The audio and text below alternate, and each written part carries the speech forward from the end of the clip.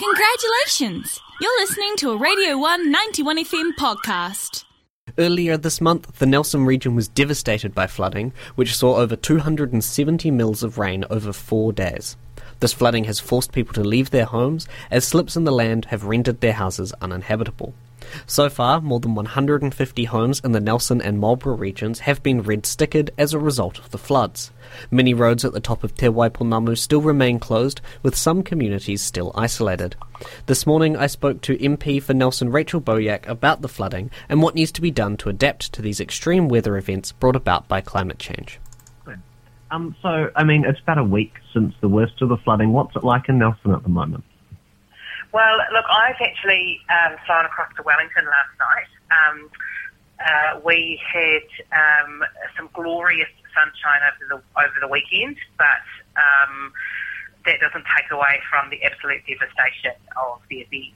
So, we've got a large number of people who have unfortunately had to leave their homes, and for those people it's just devastating. And so the clean-up is well and truly underway for a lot of properties where we've just got, mud and silt and debris that has built up into homes and around outside of the home, so with gardens and things, but also just that water damage and, carpets and other property that has been really badly damaged. So, yeah, it's a very, very tough time for people on the ground. And the other concern we do still have is that a lot of the land is absolutely saturated and very soft around the city. So if we get even a medium-scale amount of rain, that could cause further slippage. So there's just also that ongoing concern over the next few weeks as we hopefully dry the city out. But there is predicted to potentially be some more rain coming, so that is a concern. And so how is the clean-up coming along then? Oh, look, good but also challenging. Yeah. So in terms of the people's properties, the Student Volunteer Army came up from Christchurch over the weekend, which was fantastic, and the Nelson City Council, alongside a whole lot of our community organisations, have all grouped together to basically make a volunteer hub. So we had lots of people out and about doing clean-up. But there are some properties where that clean-up can't occur yet because the land is unstable. So I was talking to a friend of mine her house is fine, but there's a slip up behind the back of her property, and that can't be worked on by volunteers. So in some circumstances it's going to need experts doing all of their geotech assessments to make sure it's actually safe to go in and do the work, and working with insurance companies to do that clean-up. So yeah, we've got properties on the flat where you can kind of go in and do some good clean-up, but then properties on the hillsides where there's in some cases still that safety concern around doing the clean-up. So that's pretty frustrating and hard for people to not really be able to go in and do that work. It sounds it. So you've got people like the Student Volunteer Army in. What could other New Zealanders across the motu do to support people in Nelson? Well, the main thing would be supporting our mural fund. So we have established a mural fund. Government has put $300,000 into that, and the community has topped that up so far, so it's over $500,000 in that mural fund. And that will be available for people who have been affected through the flood, small businesses that perhaps haven't been able to operate, those who are uninsured. I was talking to a woman at the weekend who didn't have insurance, and she's lost a lot of her furniture. And so people can go to the Nelson City Council website and find the information there on how to donate to the mural fund. So yeah, we would really, really appreciate any of that support people are able to give from across the motu. And so looking at the bigger picture as well, climate change has obviously played a considerable role in these floods. What do you think needs to be done to support communities like Nelson to mitigate these extreme weather events from climate change in the future? Yeah, it's a really good question, Quintin.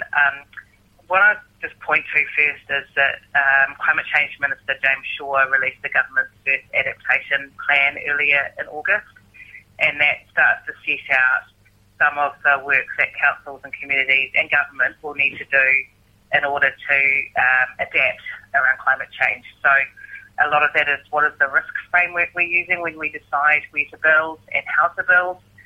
There may be some areas we say actually we can't mitigate against that risk, so we're not going to be able to build there because if there is a large climate change event or say an earthquake, it's not going to be good for that property, particularly because these types of events are becoming more frequent. So, it was only 10 years ago we had some big floods across the region as well. So, our council, in my view, needs to be looking really carefully and closely at where builds are allowed to happen, and then if they are allowed to proceed, how they're built. Unfortunately, we had some reasonably new properties where the properties are fine, but there's landslips behind the property, and those houses are only a couple of years old. So, these conversations do need to happen at a community level, and this is an issue across all of New Zealand. Where your listeners are in Dunedin, there's obviously been some massive issues in South Dunedin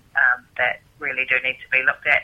We've got issues across over in Westport, in the Bulla, and then you see flooding events on the East Coast and in Northland. So this is a conversation that all of New Zealand's going to have just to be making really careful decisions about where building is going for homes, but also for other types of property.